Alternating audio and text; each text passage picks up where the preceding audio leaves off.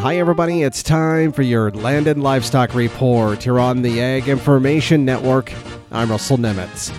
Well, the USDA has begun mailing ballots for the Farm Service Agency's County and Urban County Committee election to all eligible ag producers and private landowners across the country.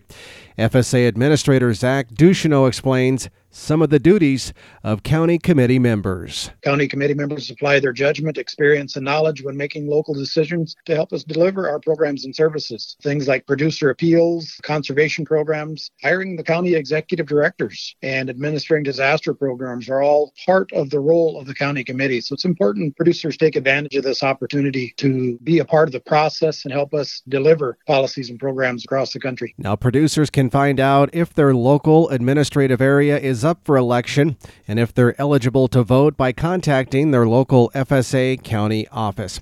Keep in mind, though, producers and landowners must return their ballots back to their local FSA county office or have their ballots be postmarked by December 5th in order for those ballots to be counted.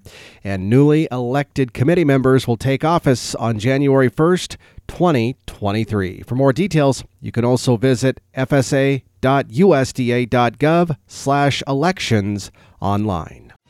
For the Ag Information Network, I'm Russell Nemitz.